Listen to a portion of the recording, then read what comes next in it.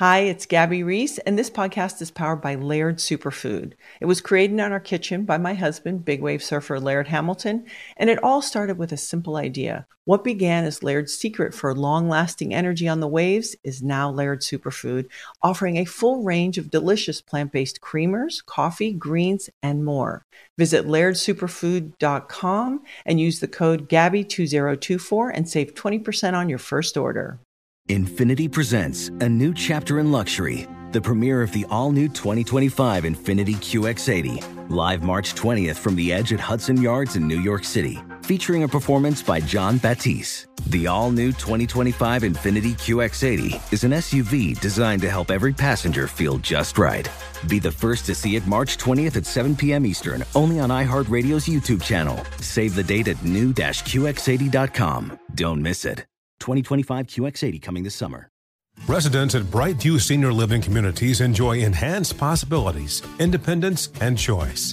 Brightview Dulles Corner in Herndon and Brightview, Great Falls, offer vibrant senior independent living, assisted living, and memory care services through various daily programs and cultural events. Chef-prepared meals, safety and security, transportation, resort-style amenities, and high-quality care. Everything you need is here. Discover more at brightviewseniorliving.com. Equal housing opportunity.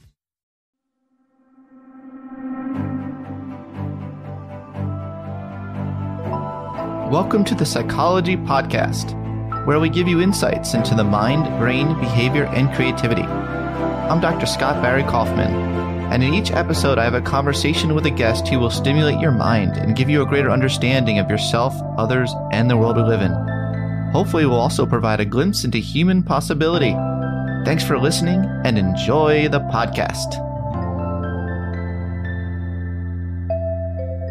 So today we have Shannon Odell on the podcast.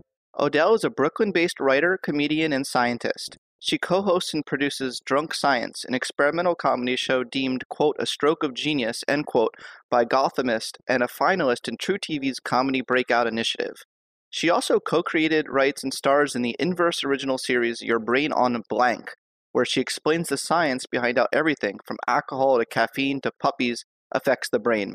She can also be seen at Weill Cornell Medicine, where she's a neuroscience PhD candidate studying the epigenetic underpinnings of hippocampal function. Say that 10 times real fast. Yeah. Hey, thanks so much for appearing on the Psychology Podcast today, Shannon. Thank you so much for having me. Happy to be here. I'm excited to talk to you.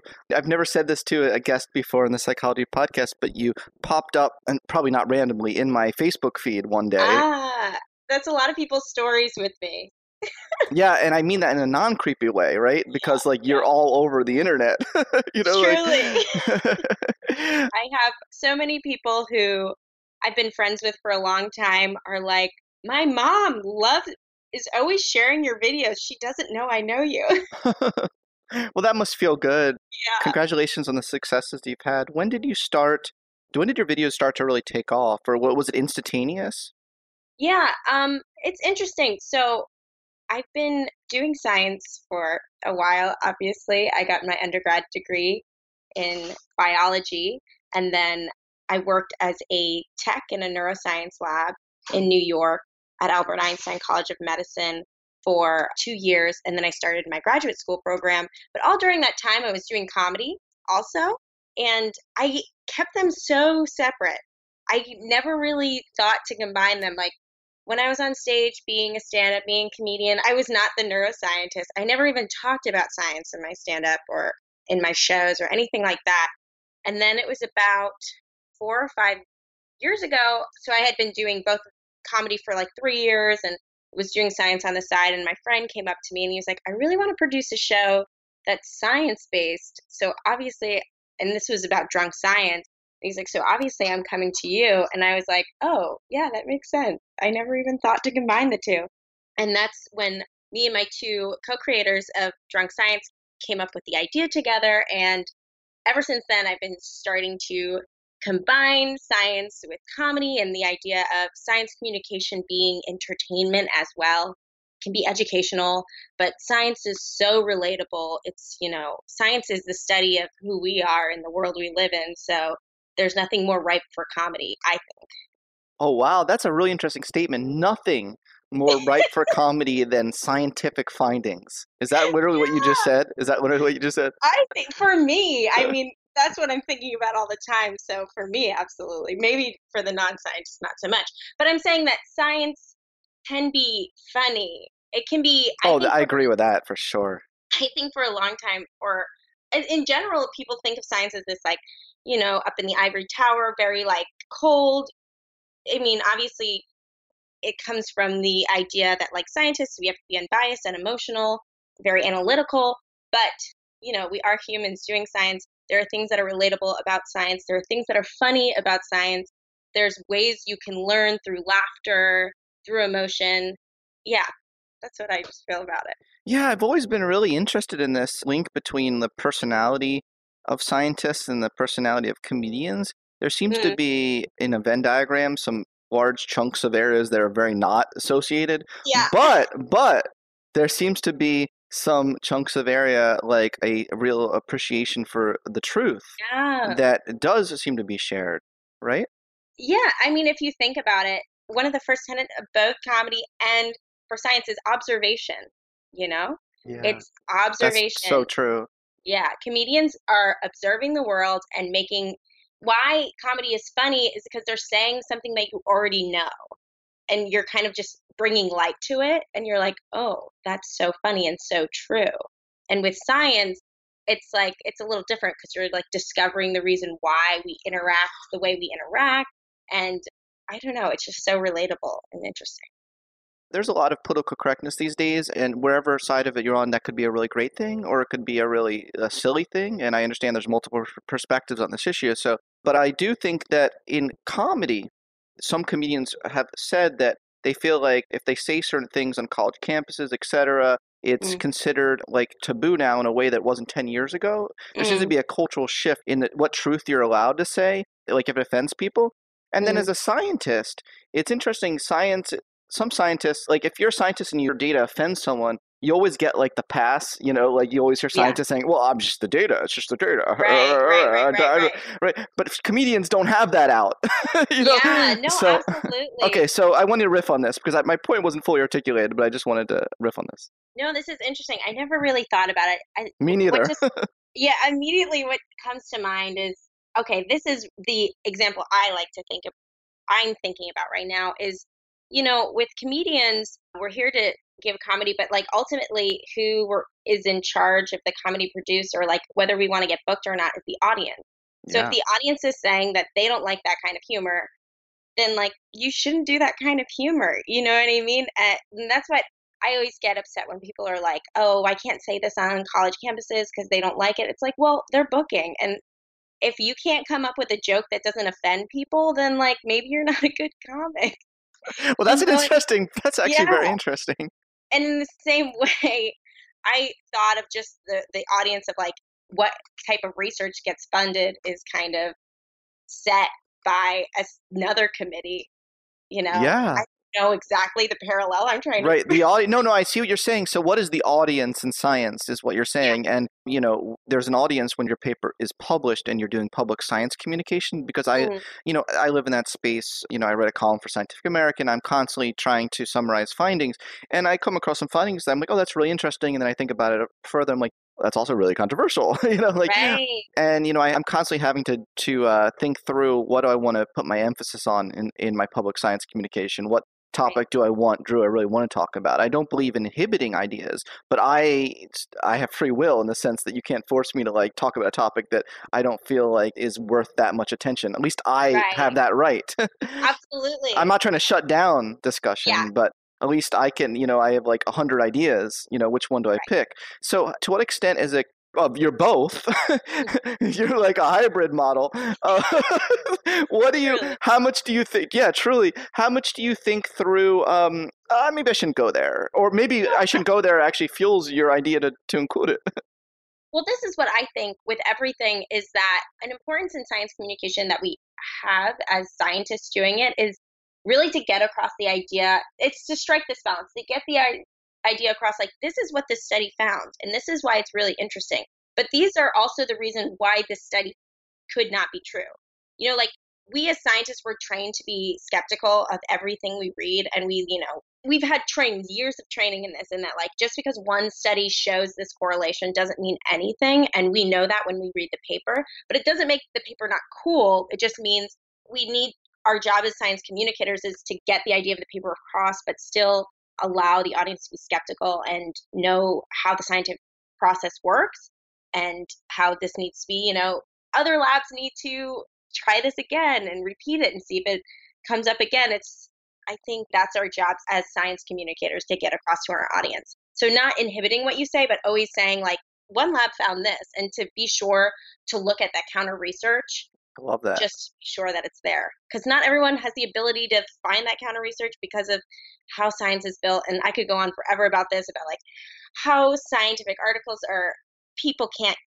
there's a paywall, so people can't get access to them. There's also a language in which scientific articles are written that makes it very difficult, unless you've spent years and years and years in science, understand how the article is written.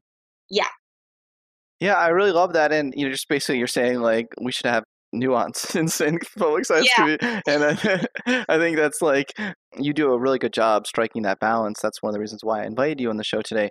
I want to work on this a little more. I want to learn from you a little bit.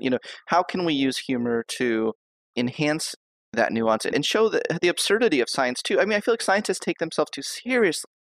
I mean, if you ever read reviewer comments and journal articles, science seems to be so humorless. Science communication amongst scientists themselves. And it's really it's upsetting to me, quite frankly. I feel like there needs to be more humanity and show how absurd, this is. And so you kind of do that. There's kind of a meta level to your humor, which I like. Like, I remember when you were talking about dinosaurs and you're like, some scientists think that this species really existed, some don't, and then you're like, so the conclusion is maybe there is, maybe there isn't, like scientists don't know what the hell they're talking about, what the answer is. But that was really brilliant, really good model for like scientists to just calm down.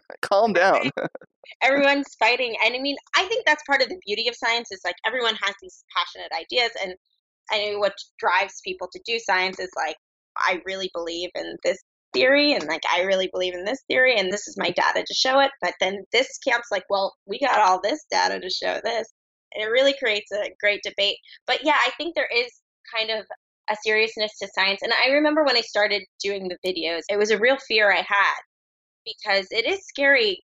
It's not scary to be a comedian because I'm just representing myself and my own feelings and my own experience. But when I come out as a scientist talking about science, and all of a sudden in the videos, I mean, it was a surprise to us when the videos were getting millions of views. So it was like, whoa, okay, It really went viral.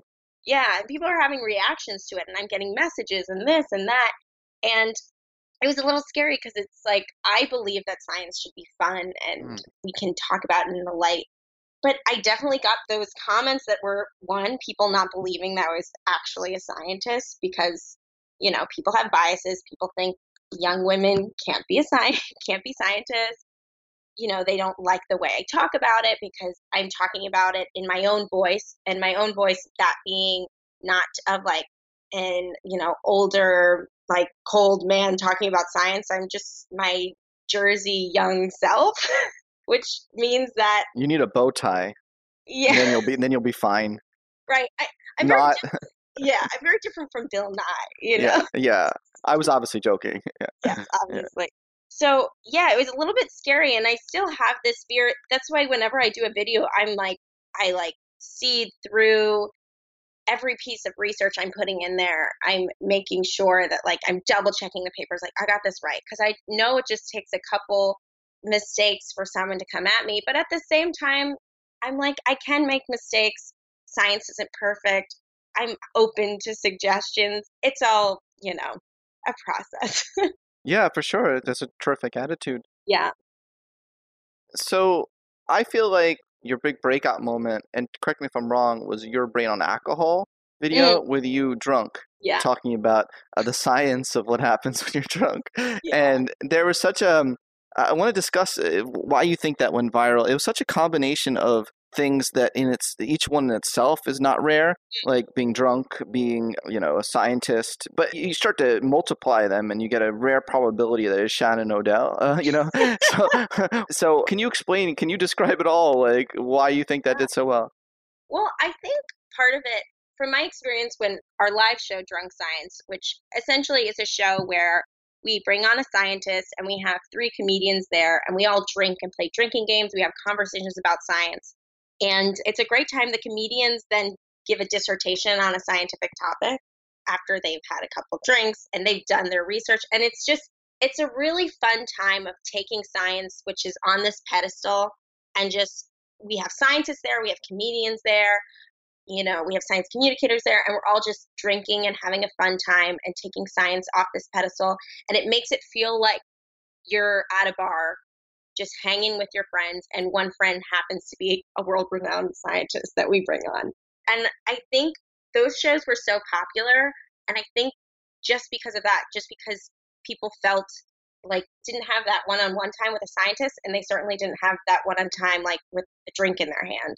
And I think drinking, I'm not like, go drink, everyone drink, but it helps bring down that barrier, that first barrier, and it makes people feel relatable. It's like, oh, the scientist is drinking a beer, like, and so am I, and let's have a conversation. Yeah, and so I think that's why the video did so well, because it was talking about science and it was all real things, but I'm drinking. I'm a scientist that's drinking. I also think a lot of my mispronunciations. People love it. People, yeah. Oh my gosh. You're human. Because most scientists are scared of being human. Yes. Well, and I think because the reason is that we're trained to be on the defensive, right? We're trained to like have our data, and our whole goal is to defend it. It's like, I know the answer to that, and like if you come at me with that thing, this is how I respond. It builds this like defensive wall, which I don't think you can really be when you're like having a conversation, or no one's going to want to have a conversation with you. I think that's absolutely right. Yeah, so really good point. So your brain on alcohol was one really popular episode. I thought we could have some fun, and I'm going to go through some other things and say your brain on blank, and give me like a 4 sentences description of each one. Okay. Condensed. We'll see how many I know. We'll see. Okay. So your brain on the flu. Oh, you're sick. Your body's like, crank up the heat. You got shivers. You got mucky brain. Is this the scientific knowledge you want? That sounds very scientific. I know that you have like experts in their fields on this podcast, and I'm like, the flu gives you a real mucky brain. Your immune system's making your brain all wishy-washy. So no, wishy-washy, is that the technical term, wishy-washy? Yeah, that's what we use in the lab, yeah. Okay, so your brain on breakups. Wow.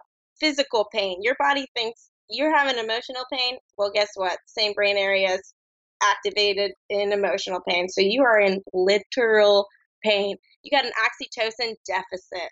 Ooh. Yeah. Well, Advil can help with that, right? Some research shows that. Well, not with the oxytocin deficit, but Advil can help. Supposedly, in one study, again, it needs to be verified that it could help lessen. Yeah. I'm popping Advil all day long just in case, to preempt it and whatever happens. If I get your brain on puppies. Wow. Okay. Oxytocin again, major player. Your brain's like, is that a baby? I want to take care of it. It's got those big old eyes. We're loving it. Is it, again, oxytocin, right? Yeah. Your brain on caffeine, which is my brain right now. Mine too. Your brain's like, wow, my sleep areas of my brain, nope, too bad. We're on. We're ready to go. We're up. We're happy. We're addicted. I'm addicted to this game. Yeah. I'm thinking of other things that you talked about that I've seen on your thing.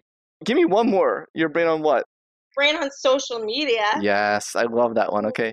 What's that? Our dopamine's like, ooh. Our social network areas of our brain are like, bing, bing, bing, activated. Yes, I love this. And I think it's actually good. If you're an extrovert. If you're an extrovert, yeah. Like can I add caveats to this? Yes, if you're an extrovert. Introverts, though, they seem to post more. Introverts, you said? Yes, but they don't get as much reward from the response to it. That's an interesting paradox, actually. Yeah. Oh, cool. Okay, so we just covered, that was fun. Now let's get serious. Okay, right. Your laboratory studies Yeah. the epigenetics of early life adversity and its effects Mhm. on the brain. I was wondering if you could talk a little bit about some of this research going on in your lab and what your PhD is contributing to this field. Sure, yeah. Well, I mean, essentially, yeah, what I look at is epigenetics, which is essentially we know your DNA. This is the classic thing that's taught in schools. And then epigenetics is basically everything on top of your DNA. It literally means epigenetic on top of DNA. So this includes DNA methylation marks, this includes histone marks. And essentially, what epigenetics does is it alters the way that certain genes are being expressed. So, what our lab looks at is specific regions in the brain, mostly the hippocampus. And the hippocampus is responsible for memory, it's responsible for emotional thought. So, what we look at is how, if you undergo early life adversity, how these epigenetic marks change. Yeah, essentially. And then how does that affect the hippocampus function? Yeah. The hippocampus is quite important, isn't it? Yes, incredibly important for memory. And the early life adversity paradigms essentially that we look at is we look at different forms of early life stress. So one being maternal separation. And so we use mouse models for all of this. So maternal separation is essentially you separate the mom from the cage for a couple hours every day. Then you have your maternal immune stress, which is a stress that you might not typically think about, which is essentially we expose the mother to a immune stressor during in utero, Oh, wow. when the pups are in utero. And then the third being actually another form of early life stress that you might not think of. It's essentially early life immune stress, where the mothers are deficient in serotonin 1A receptor. And while the pups are completely genetically normal, they still have gone through this early life stress of having a mother that is serotonin 1A receptor deficient. So, do we think we can model this up to humans? Yeah, that's really always an interesting thing that we do all these early life stress paradigms in mice and then modeling up to humans. And yeah, I mean, essentially the maternal separation paradigm is something that's often, looked at because we do know in human studies, if you look at horrible instances in history, like with Romanian orphanages, those large studies that showed that these children that weren't exposed to a lot of touch during their early childhood, then when they grew up, had a higher likelihood of a lot of neuropsychiatric diseases. So, I mean, one way to look at what could the molecular reason for that be is to look in a mouse model of that. Yeah. How much do you control for the similarity of genes between the child and the parent? Because some behavioral geneticists have argued that some effects that look like environmental effects are Mm. actually genetic effects, if that makes sense. Yeah, I mean, when we work with mice, you're working with incredibly inbred mice. They're inbred, so essentially the Okay. mice have the same genetic standing. So then we can really look at the epigenetics because genetically they're absolutely the same. Well, so your PhD will really substantially contribute to the literature. I'm hoping. Yeah. Yeah. Yeah, Cool. yeah, I think it's really interesting. Epigenetics is such a interesting, it's obviously not that new, but it's Right. new enough in the field that it's really exciting because classically how we think about how things are transmitted or diseases, especially and just diseases that are non-neuropsychiatric diseases is we think about it through genetics, like, oh, you have this gene, there's a mutation in this gene, it causes this disease. But essentially for a long time neuropsychiatric diseases were really a black box. Yeah. We thought maybe it was a combination of many different genes working together and that's why we couldn't figure out because it was one-to-one, or really what we're thinking now, it's a mix of genetics and also environmental factors, which means that the environmental factors are probably affecting it through epigenetics. Yeah, so, it's just so interesting to think how this applies to humans in lots of ways we don't really know because it gets so complex when you get to Mm, humans and you have so many Genes. So many genes. And obviously you're not inbred, so there's a lot of things going on. Well, speak for yourself. Yeah. No, I don't know why I said that. Yeah. Do you know, I have this tendency in the psychologist to keep saying, speak for yourself, like when, Yeah. and I don't know, I need to stop that. But I think one of the Yeah. most interesting things about epigenetics that I like to think about, I'm looking specifically at like one generation pretty much, but if there's this whole thing with transgenerational epigenetics, and my favorite thing to think about is that when a mother is pregnant, she essentially is carrying around the grandchild, half of the grandchild, because the eggs that will become the grandchild is developing in utero too. So the baby's developing eggs, which will then become half of the grandchild. So any kind of environmental insult that a grandmother is experiencing could affect the grandchild. Yeah. Has the potential, which is just mind-boggling. Mind-boggling. I think to keep the emotions with the emotion, it's kind of beautiful, I think, a little bit to think about how long you've been around, or part of you has. Yeah, it is beautiful. And Carl Zimmer talked about this on our recent chat for the podcast. So, and he also wrote about this beautifully in his book. His recent book.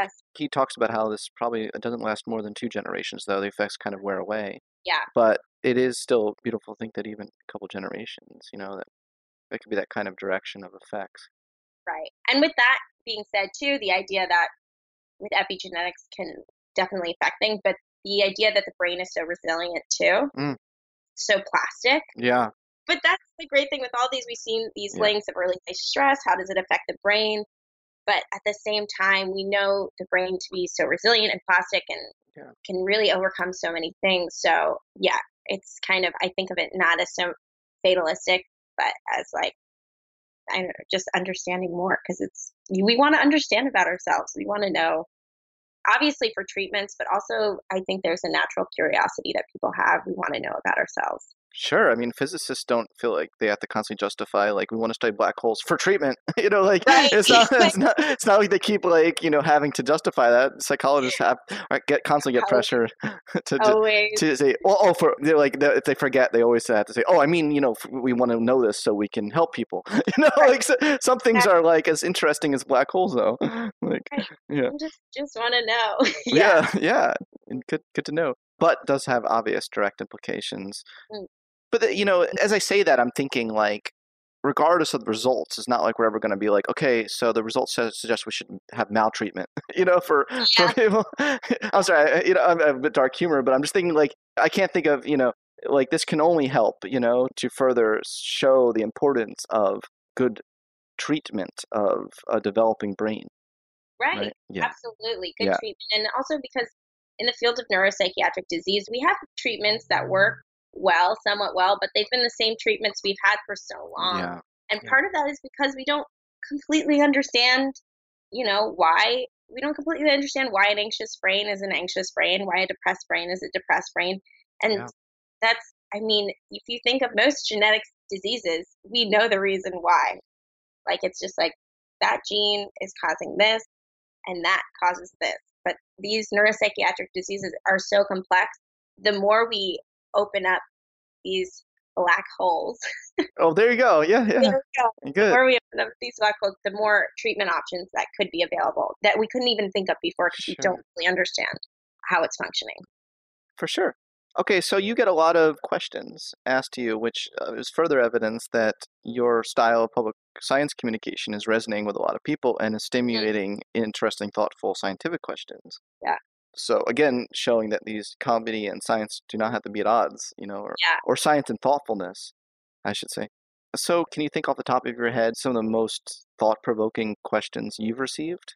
Yeah. I mean, the number one questions that I love to get, because they're the easiest for me to answer, and I feel like the most impactful, are people who message me and they say, hey, I really want to be a neuroscientist, younger people, and they don't really know what the path is to doing that. And so those are my favorite questions, because I love that too, yeah. Yeah, just to know that I'm presenting myself in such a way that people feel comfortable just cold messaging me to ask me that kind of thing. And I try to get to all of them. I'm sure there are some that I've forgotten, and that person's listening to this podcast and they're like, well, she didn't answer me back. But those are the ones that I really love. But yeah, people ask really interesting questions. I'm trying to think of what I thought of. People are always so interested about consciousness, and I wish I knew more about it. I get that question always. I'm like, what is consciousness? How do I know I'm conscious? Yeah, I'm like, this is a philosophical question. I feel like it. But yeah, I think people are asking such great questions. When I do my AMAs on Instagram, essentially every week, I try to every week on my Instagram, I host a different topic. Great. Like last week, we hosted the science behind weed, essentially. Wow. So every week I bring Your up brain a on topic. weed?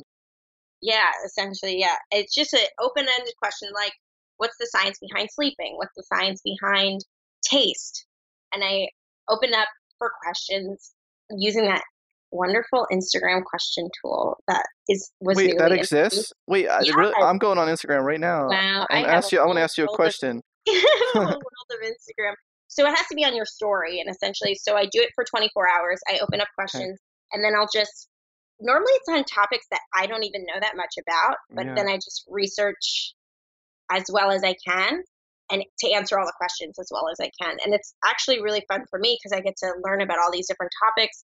And I think it's kind of obviously people can look this stuff up on their own, but I have tools being a scientist, meaning like I have access to all these scientific papers. And so being able to kind of break all those down and give that information to people feels really good. People ask like great questions that I never thought. I was doing the science behind skin. Yeah. People are like, what are freckles? I was I'm gonna like, say. I have no idea what freckles are. Let me look that up. So you learn from people as well, Yeah, is what it sounds like to absolutely. me. Yeah, I really like to see you just have a real curiosity and openness, which makes both comedy and science fun. Mm, So yeah, I really like that. You also are an inspiration to women that want to be scientists. And what do you see as some, I don't know, barriers for women entering science that you've maybe yeah, personally experienced? yeah. I mean, I think I don't know how much has changed in young scientists, but I remember growing up thinking that I wanted to be a scientist, but I didn't necessarily see that as a woman's job. Um, Sure. I was actually just thinking about it today that I learned quickly I love science.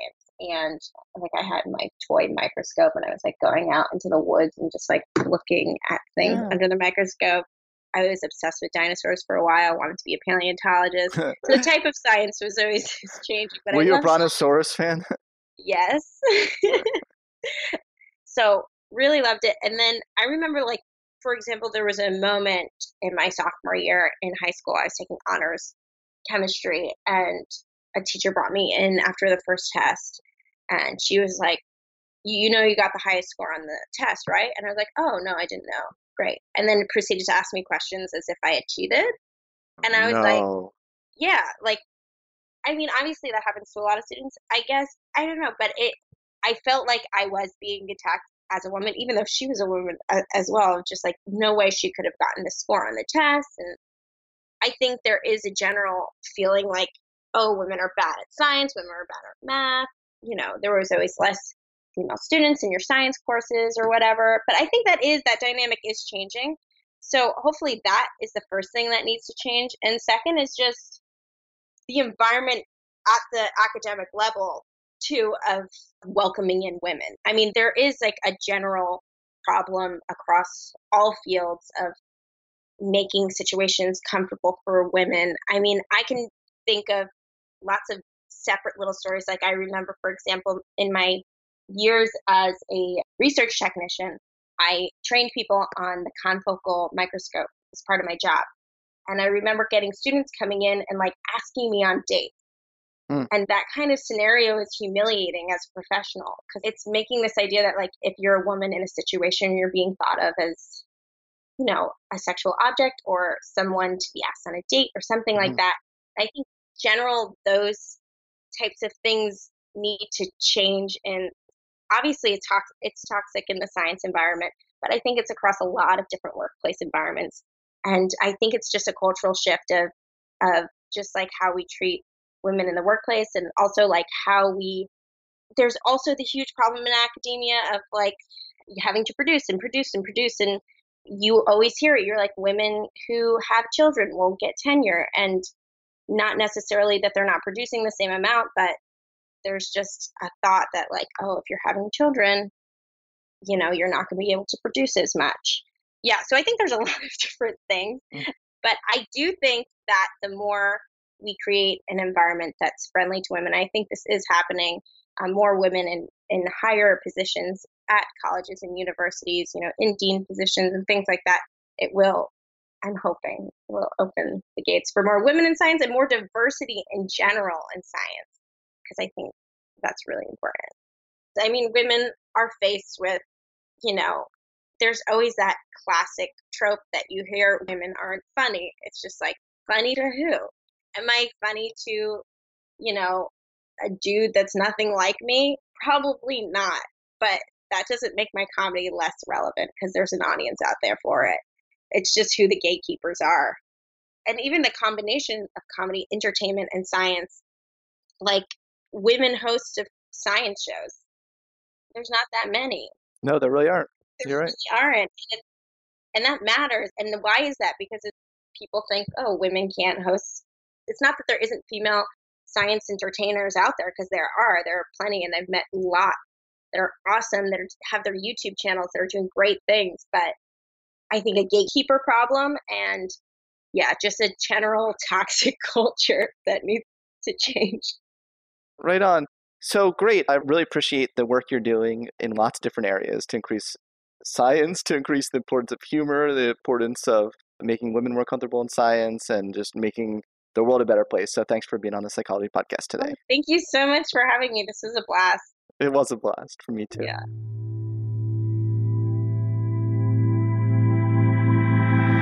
Thanks for listening to the Psychology Podcast. I hope you enjoyed this episode. If you'd like to react in some way to something you heard, I encourage you to join in the discussion at thepsychologypodcast.com. That's thepsychologypodcast.com. Also, please add a rating and review of the Psychology Podcast on iTunes. Thanks for being such a great supporter of the podcast, and tune in next time for more on the mind, brain, behavior, and creativity.